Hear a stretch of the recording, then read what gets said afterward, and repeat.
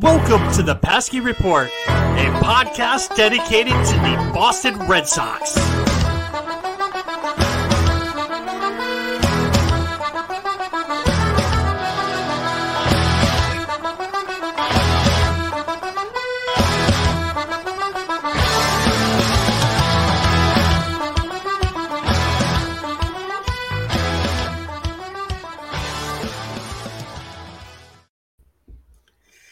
What's going on, everyone? Welcome to a brand new podcast dedicated to the Boston Red Sox. Welcome to the Pesky Report. Make sure you go ahead, you follow us on Twitter. We're brand new, so we would love you to follow us. You can find us on Twitter at twitter.com/Pesky Report. With me today, actually, my name is Brad Chandler. I am one of the hosts of the Pesky Report. With me today, I have Brandon Brewer of the Nest Podcast, and I also have Zach with me. How are we doing today, gentlemen? I'm excited. I don't know how you guys are doing, but I can't believe that we're getting to talk baseball. I can't believe that we get a full season ahead of us. Hopefully, knock on wood. I'm stoked. I'm so excited. Yeah, and I'm very excited to be here. Thanks for having me on the inaugural episode of the Pesky Report. I feel honored to be here joining you guys.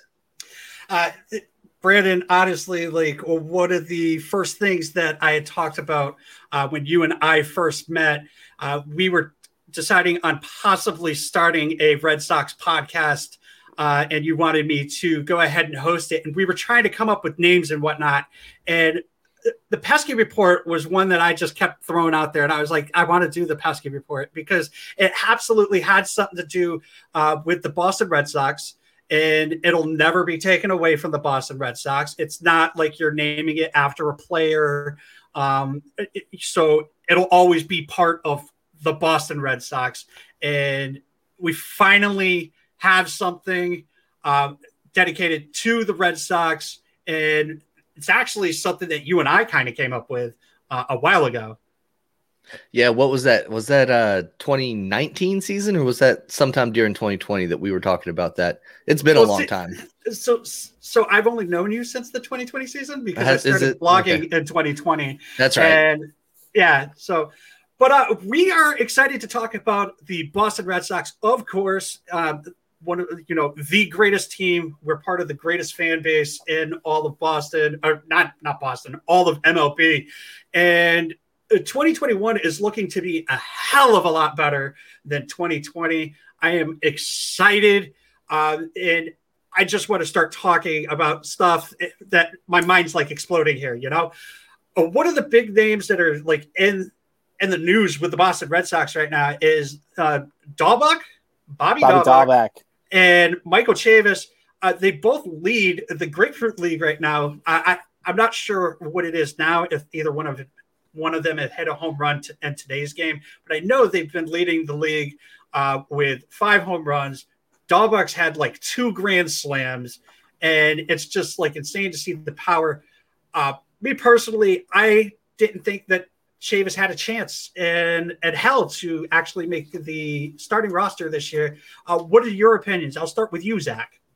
I thought Chavis was an odd man out from the beginning, especially with Christian Arroyo being brought in last year and having heavy ties to Heim. I thought he was kind of like a dead man, but he's shown in spring training that, you know what, like, don't forget my name. You got to give me a chance on this roster. I mean, he's got an 1,100 OPS. He's got a 308 average, and obviously spring training numbers, you take them with a grain of salt.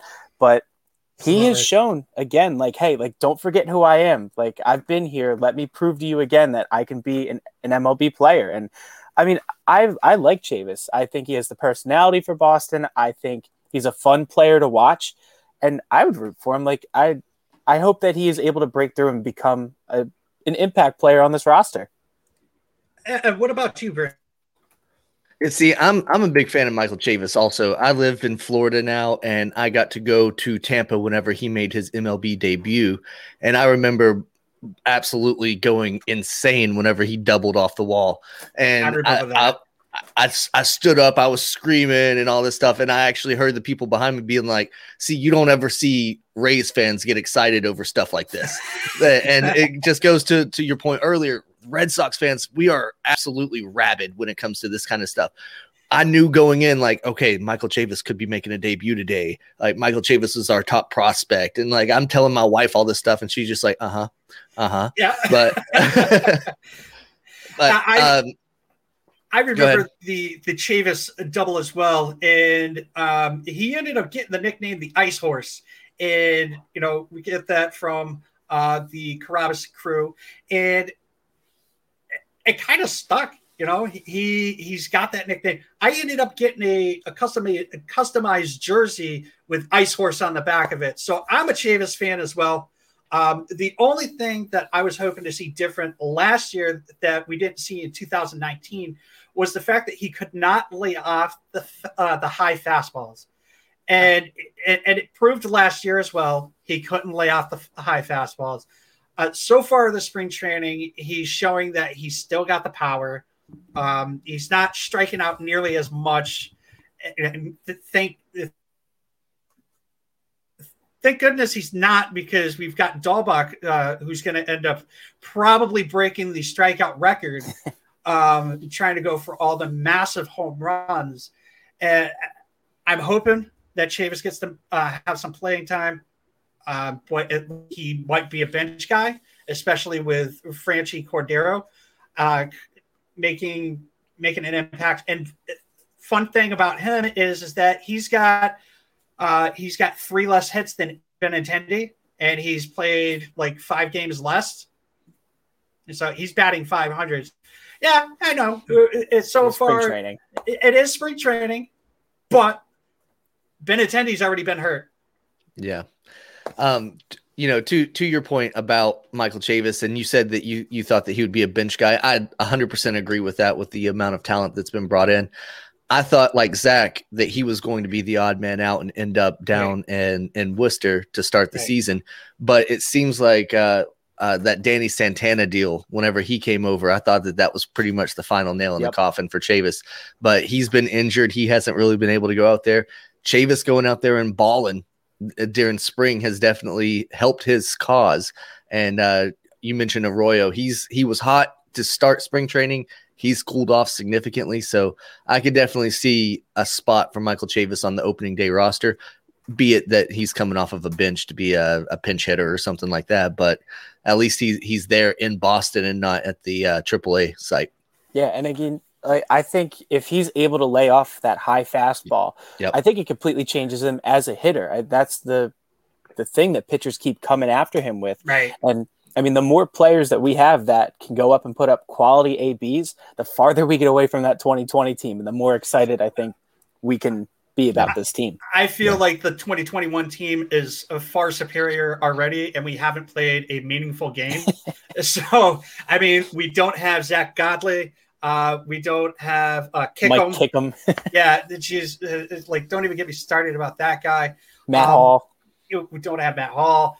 Garrett Richards is actually a guy that I'm a little excited about. I know a lot of people that are sitting out there like, why are we taking this guy and whatnot? But in all honesty, if for anything, that mustache and that mullet, that's got to intimidate somebody. You got this dude. And he was on the Bradford show yesterday talking about how he's going to do the little curls. Yeah, I heard that. And I'm just like, yes. Yeah, that's old school. Yeah. So who are some of the players you guys are excited about watching that we ended up getting? For me, honestly, one of the guys that I'm most excited about is Kike Hernandez. Yes, I've been talking about this guy ever since the deal was made. I think it's a 2-year deal with the Red Sox. It is. And I think he is going to be an absolute fan favorite. I think he's going to be the type of guy that the Boston fans were like, who the hell is this guy? And then all of a sudden you see Hernandez jerseys all over Fenway Park because he's going to be a huge, huge presence. And with the retirement of Dustin Pedroia, that opens up a spot for him to be an everyday second baseman, something he's never been able to do in the bigs. Yeah, I think he has that personality and that flair that again, this team hasn't really had, and that's not a bad thing. Like, we have a lot of guys that are professional and just carry themselves in that professional manner, but Kike takes it to the next level. He likes to have fun. He has some swag to him. Like, he's going to be fun from an all around perspective. I can't wait to see him. So I'm absolutely 100% like, I want to see Kike. I want to see Marwin Gonzalez actually, do good as well. But I don't want people to forget about Doogie. Verdugo was one of the high spots for last year. I mean, he came in, he basically told Renicky, dude, I can hit lefties, put me in. And he started putting them in versus lefties. And Verdugo was batting over 300. He had a batting average over 300. He was the MVP for the Red Sox in 2021. Yeah, absolutely. And Verdugo's someone else a spark plug. Yeah, he is. And someone that I'm actually excited about that I have not heard a lot of talk about this guy at all until the other day. It might be because I've been watching the Padres ever since Ursillo has started calling them. I can't wait to watch how Hunter Renfroe uses Fenway Park to his advantage. I mean, this guy, we're 2 seasons removed from, I think, a 33 home run season. Then the other 2 seasons, he had 26 bombs attached to his name.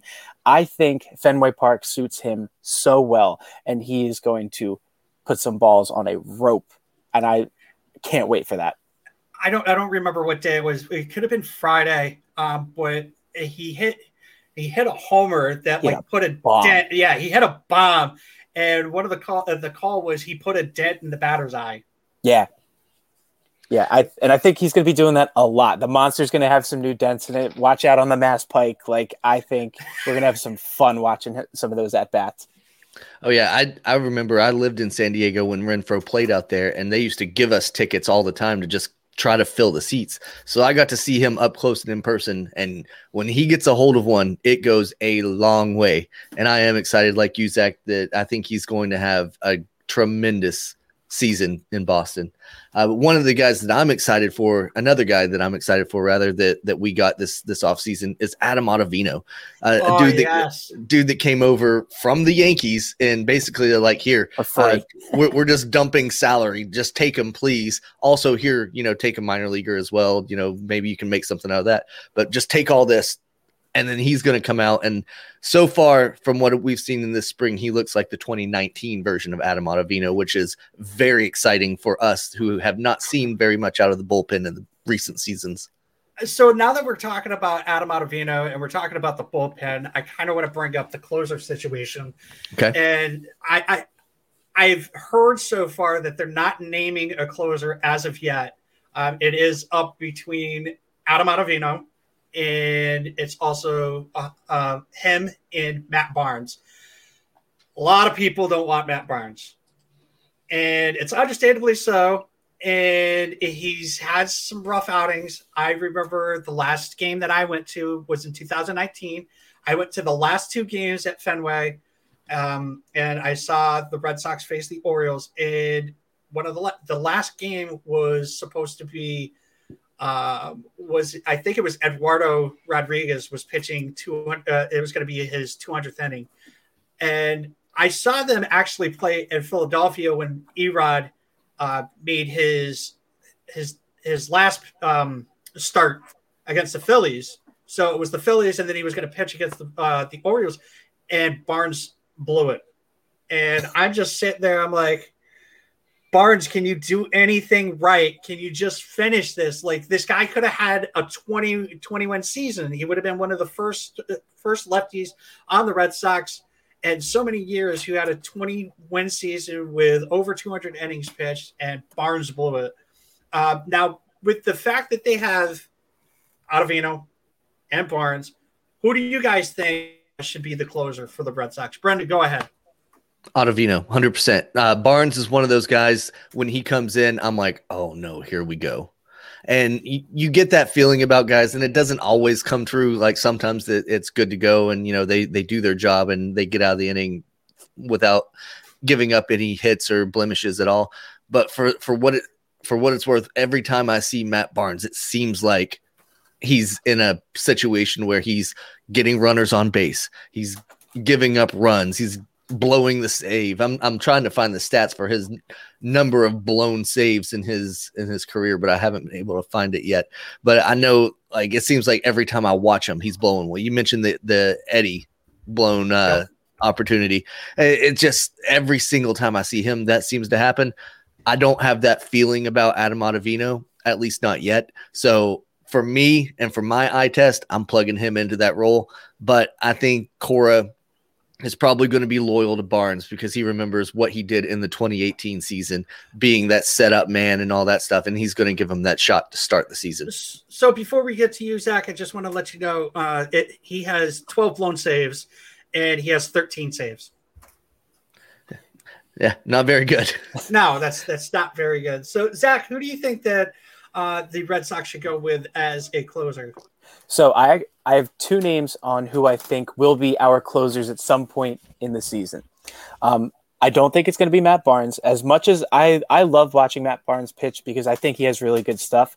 I want him as our 7th or 8th inning guy. I don't think he's, and I want to try and mean this in the most polite way I can, I don't think he's enough of a psychopath. I think in order to be a closer, you have to be a bit off. And Papelbon. Yeah, even with Ottavino, like he is like, hey, if Babe Ruth was still alive, I'd strike that guy out. Like, yes, get in the back of the bullpen. You get me those final 3 outs.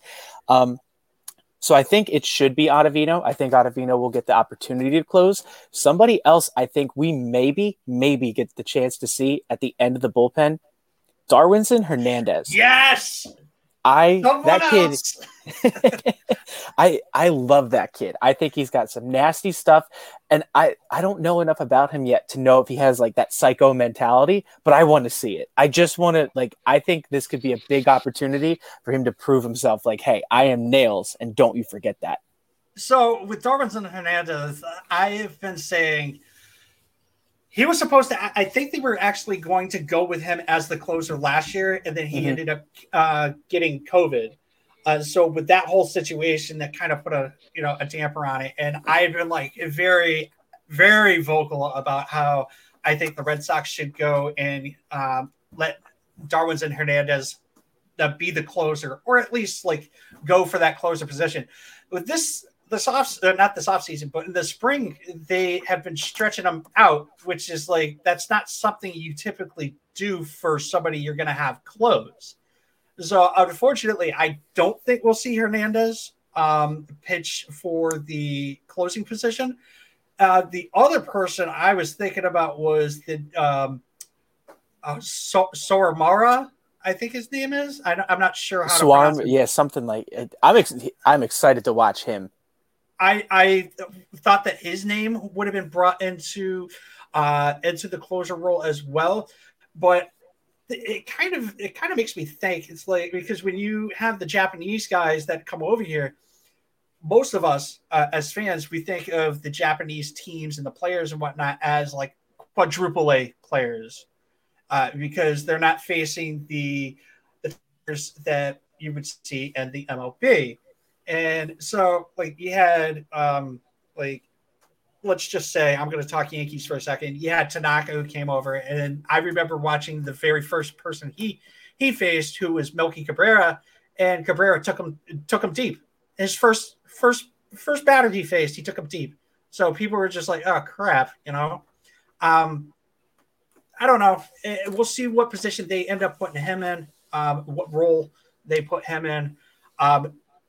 It has been announced, though, that we have an opening day starter, and we have Eduardo Rodriguez as our opening day pitcher. And I want to get your opinions on exactly how you feel with that. So, Zach, we'll go with you this time. I am so happy that he is finally getting a nod for opening day. I know it's more of a technicality because Sale is hurt, but I think he deserves it outright. Other than that, it seems like he's been here forever. I think 2015 is when he got here from the Orioles from that Andrew Miller trade.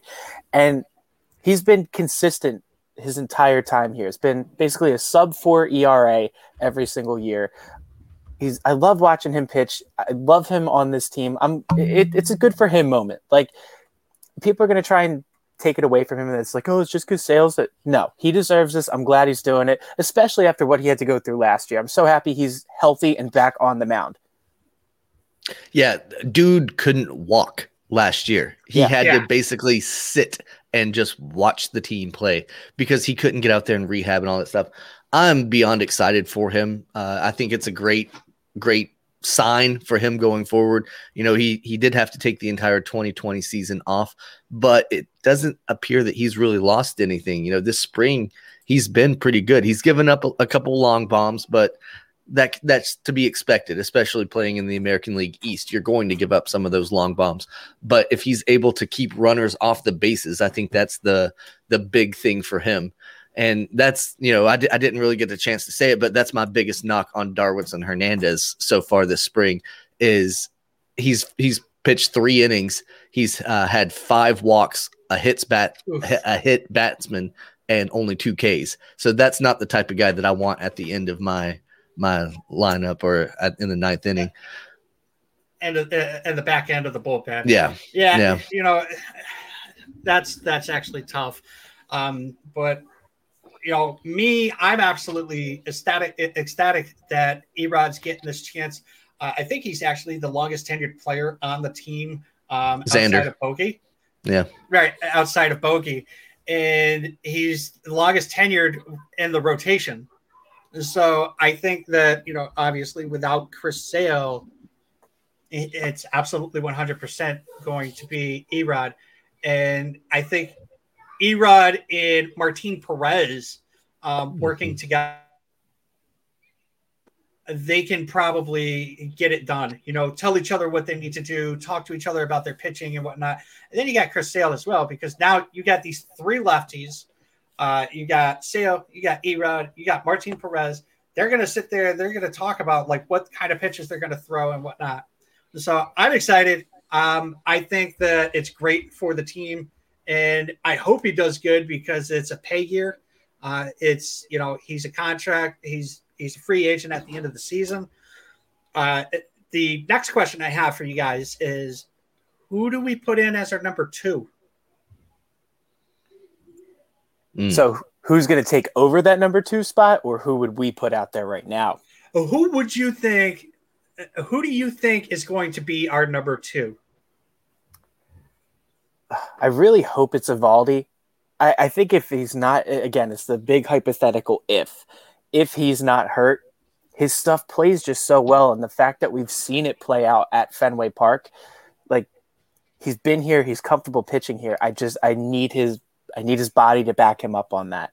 I think he can be that too. I'm going to be optimistic and say he will be that too, but there is like a bit of caution I want to take saying you have that question mark right there. Yeah. I can't drive my foot into the ground and be like, he's our 2. I'm like, he's our 2. Like, and Brandon, you sounded like you didn't know. Yeah. I want to say Perez Day is going to be able to be that number 2 slot, but I still have a little bit of hope for Garrett Richards. I really think that he's going to be able to settle in. You know, if we remember back a few seasons ago, Rick Porcello started out real shaky and then went on to win a Cy Young in Boston. Yep. I think it could be the same track that Richards is on. He sucked in spring training, don't get me wrong. But once he gets comfortable, I think he could start dealing. That's something that I'm going to be watching very closely as the season really starts to progress. Yeah, I think we have like 9 or 10 days left for baseball. Yeah. So the last day is, I believe, March 30th, and then they go up to Boston on March 31st. Yep. One of the guys that I'm extremely happy with the pickup is Garrett Whitlock. He has been showing the Yankees were basically like, we don't want this guy, you know, and then we came in, you know, Heimblum came in and he grabbed him. And so far he's been showing promise, and he's been pitching probably, I think it was Friday. He pitched 3 innings for the first time this spring, and he was just lights out. Yeah, right now Whitlock has a 1 ERA in spring training, so he's been out there dealing. He's pitched more out of the bullpen than I think any other bullpen pitcher, and he's been getting some work in. He's given up some hits and all that stuff, but he's 12 strikeouts to 0 walks. That's huge. It is, and with Garrett Whitlock, so I'm pretty sure he was a Rule 5 selection. Right. This is the kind of thing that I think I need to see out of Heim and that I'm going to expect out of Heim. Like, these are the little tiny signings that are going to make a difference come some point in the year that I think should be an advantage that other teams won't have. Like, he's going to identify this talent, and that's where we're going to make these separations from like the good teams to the really great teams that have that depth are going to be like pickings that he can find like this. Hopefully something like this still carries out to the regular season, but this is the kind of thing that I think Heim is really good at, and hopefully a track record will show in Boston him being good at that for the future. Yeah, Brandon knows I'm a Bloom guy. Brandon's a Bloom guy as well. I assume that I think we actually talked about it a little bit. Yep. You're not quite there yet, but you want to believe in him. I'm basically sold on him. I think what I had to do was come down off of 2018 being such a high and then realizing where we have to reposition ourselves. And now I'm starting to accept that. And again, once I heard him say he wants to set up the Dodgers model, I was like, okay, I get what he's doing. I'm okay with what's going on here. This is going to be for the betterment of 2, 3, 4, 5 years from now, and not the right away results that we've become accustomed to. So exactly. I'm all on board with what he's doing. I think he's going to prove how smart he is. And I fully support any move that he's making right now. I mean, all you have to do is look at the Tampa Bay Rays from last season and realize like this team that had, a salary that we could all pretty much almost afford, and he got them to the World Series. It's not unrealistic to think that with the Boston Red Sox and their gigantic payroll that he could work a lot more magic, because now he has a lot more strings that he can pull to get these guys in. He can get better quality guys on top of these diamonds in the rough. And, speaking of diamonds in the rough, Brad, you and I talked about Phillips Valdez a lot last year. Yep. Can he kind of get back to the lights out pitching that he was showing during the middle of the 2020 season? So he's been having a little bit of trouble in spring training. I think people have kind of figured him out a little bit, and I think that he'll end up figuring it out, and he'll be able to throw what he needs to throw. The other guy that I'm concerned about, not like if he's going to be any good, because he started showing some promise last year as well, is Brazier. I know that he had a setback from spring training, and he's coming into like he's doing sim games and whatnot. I want to see him pitch like he was at the end of last year, and we need somebody like that. He's one of those psychopaths. Like I'll never forget when he told Gary Sanchez, "Get back in the box." Not with those exact words. It was a little bit more colorful, but when you got a guy that can say that, to Sanchez of all people, and I mean, it was pretty funny. See, I may be in the minority here, but I'm not a big fan of Brazier. He kind of gives me the same vibes that I get from Matt Barnes, where I think like, oh, here we go again. This guy's going to come out here and shit the bed and blow it for us. You've got a point. I have a little bit more faith in Brazier than I do with Barnes. And it's because you're not getting the curveball every time. You're not sitting curveball like Barnes, oh, what's Barnes going to throw? I bet you he's going to throw the yacker. So, I mean, with Brazier, you get a little bit of a difference. I feel like Brazier's been on this team for 10 years. I know it's only been since like 2018, but I have no idea why. I feel like he's kind of like, he's just been in this clubhouse so long. He's pitched a lot in those 3 years. Yeah. Yeah. In 2018, he didn't have that great of a year in 2018. He started going downhill in 2019.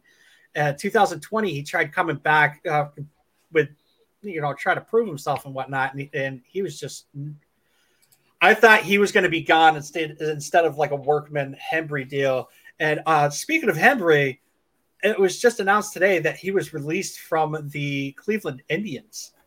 So you've got Hembry, who is now a free agent. You had Workman, who sucked for the Phillies. So who really won that deal and that trade? I mean, the day that we're recording is a bad day to ask that question because Nick Pivetta got roughed up by the Pirates in spring training today. Spring training. But he's also a starter, which means he pitched against the Pirates starters, and they absolutely destroyed him. So maybe it's a familiarity thing because he pitched for Philly for a while and they played Philly, but it doesn't look good when the Pirates are roughing you up. So I live relatively close to Philadelphia. Like that's the home quote unquote ballpark near me. Like that's the one that is a 15-minute drive. I have watched Nick Pivetta pitch. The day that we traded Workman for Pivetta, my phone blew up with a bunch of, oh my God, you guys are idiots. And I was like, oh God, like, because Pivetta has just been that guy in Philadelphia, like equivalent to Buckholz almost, where it's like there is stuff there, but he never, ever, ever came. Like he had one season where he kind of figured it out and then it just blew up. Until I see it for my own eyes, because the Red Sox have not been fantastic developing their own starting pitching, until I see these adjustments within the franchise that show, hey, we can produce, develop, and correct other pitchers from different franchises and make them better for us. I don't have faith in Nick Pivetta. I'm interested in Connor Siebold. I was going to get to him next. I think that like Pivetta, okay, I could see you guys' point. Siebold was actually the name or the player that was like attached to that trade that was like Bloom wanted. Yeah. And again, like for what the trade was, like for half a season of an awful Brandon Workman, like I will take both of those players all day long just to see and eat some innings. But if you're just analyzing the individual player, I'm not going to be over the moon about Nick Pivetta, but his stuff is there. Again, it's all these hypotheticals of like, if he can figure it out, but like, hey, like come here and figure it out. I think I'm going to go with Bloom won that against the Phillies. Because, I mean, obviously, we still have Pivetta, we still have Siebold, and the Phillies didn't win jack shit with Workman or Hembry. Wasn't it Workman that blew his first save as a member of the Phillies? Against the Braves. As soon as he checked in, he's like, yep, this is what I do. Yeah, absolutely. I mean, he did pretty good for the Red Sox when he pitched for us. I still will never forget that John Farrell let him hit in the World Series. Oh my God. That Yep. I was appalled. I didn't know why or what was going through Farrell's head when he did that. So we're going to go back around full circle here. And we're going to end the episode with a couple of questions on the management side here. So I should have probably started with this type of question and asked you guys. Zach, I did ask you this when we first talked for the first time, and I'm going to start off by asking Brandon this question. So Chaim Bloom ended up hiring Alex Cora back. Do you believe... Yes, this is truth. Do you believe that was a Bloom decision? Or do you believe that the ownership were like, all right, you're going to hire him and we're going to sit back and then you're going to say that you were the one who made this decision? No, I think this is 100% a Chaim Bloom move. I think that he was very diligent in his search for a manager. I think that he interviewed several candidates, and the one that just seemed to fit the team and fit what they were trying to do the best was a guy that played in Boston, a guy that had managerial success in Boston, and a guy that knew long-term what the goals were going to be. And all three of those fit Alex Cora. To me, it made absolute sense whenever it happened. It was either going to be Cora, or I felt like Bloom was going to try to steal somebody from the Rays organization. When that was announced that wasn't going to happen, the Rays were on their little World Series run and all that stuff, then Cora made the most sense. I believe you and I actually talked about the Rays organization and whatnot. I think he's under contract with the Rays that or he made an agreement that he wouldn't start picking from the Rays after so many until after so many seasons. So makes sense. I believe we talked about that outside. Zach, what are your thoughts on the Bloom hiring Alex Cora?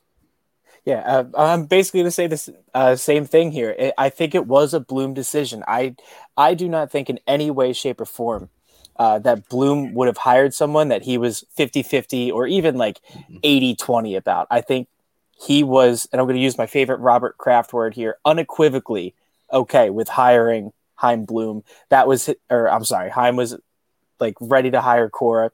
It's also hard to not hire him. I mean, he had success with the team in a World Series. The players love him. Devers says he's like a father figure. And I think they're going to make a really good pairing. I think Chaim was 1,000%. That was his guy. He chose him, and it just so happened to fit what Red Sox management probably would have wanted as well. All right. I believe when it first happened, it was kind of like, I wanted Cora. I wanted 100%. But when it was said that Chaim Bloom hired Cora, I was just like, well, did he actually hire him? Or was it a decision that he made, or is it a decision that somebody else made and made him take the brunt of it? Like, hey, yeah, I did it, and ownership was the one. Like basically how they did with Bobby Valentine. I mean, obviously they weren't like in the back with hiring Bobby Valentine. I think it's a fair question to ask, though, because you're bringing in Chaim and he's kind of new to the organization. John Henry and the gang are probably flexing a little muscle, saying like, this is our guy. But I think that whenever they brought in Chaim, they knew what they were getting in this guy, and they said, all right, hey, it's yours. Here's the checkbook. Do what you need to do. Yep. All right. So last question. We're going to end the show.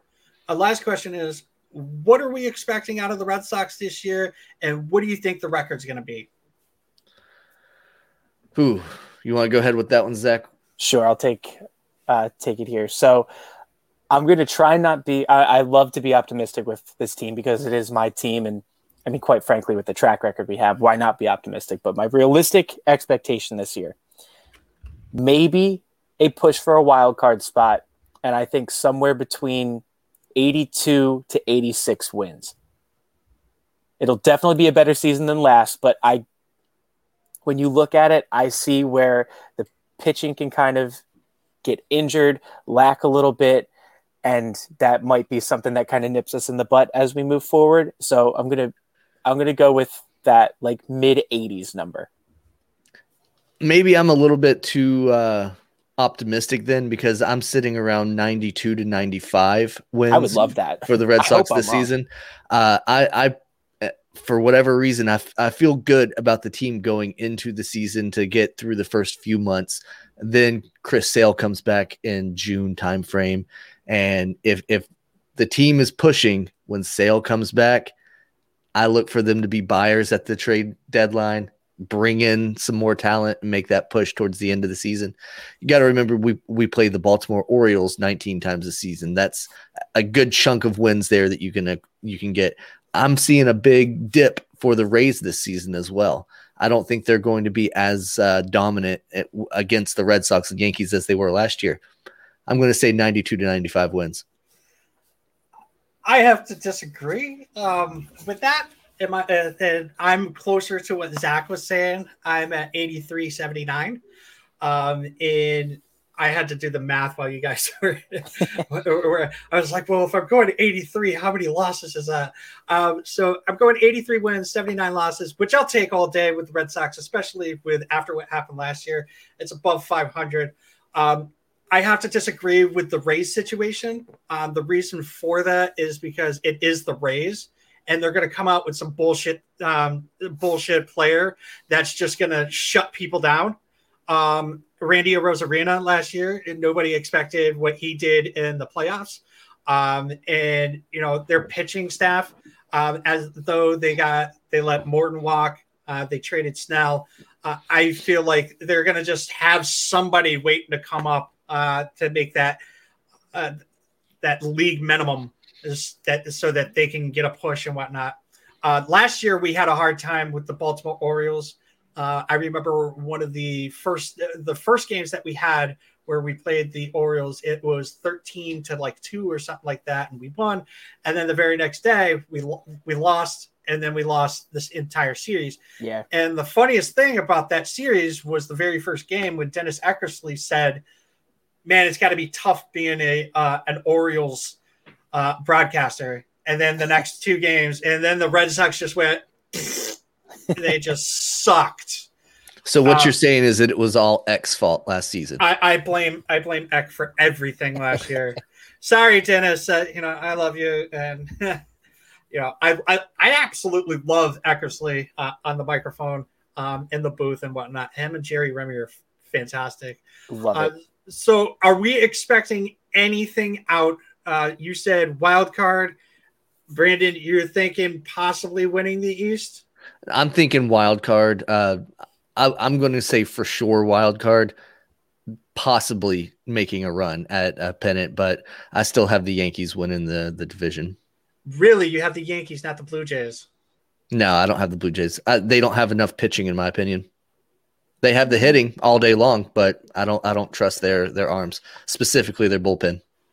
Fair enough. I can definitely understand that. Well, that's going to be the end of our very first episode, everybody. Thank you so much for listening in. Definitely go ahead and follow us on Twitter. You can find us at Pesky Report or twitter.com/Pesky Report. And we will be back Thursday. We're going to record again, and we will have another episode out on Friday morning. Take it easy.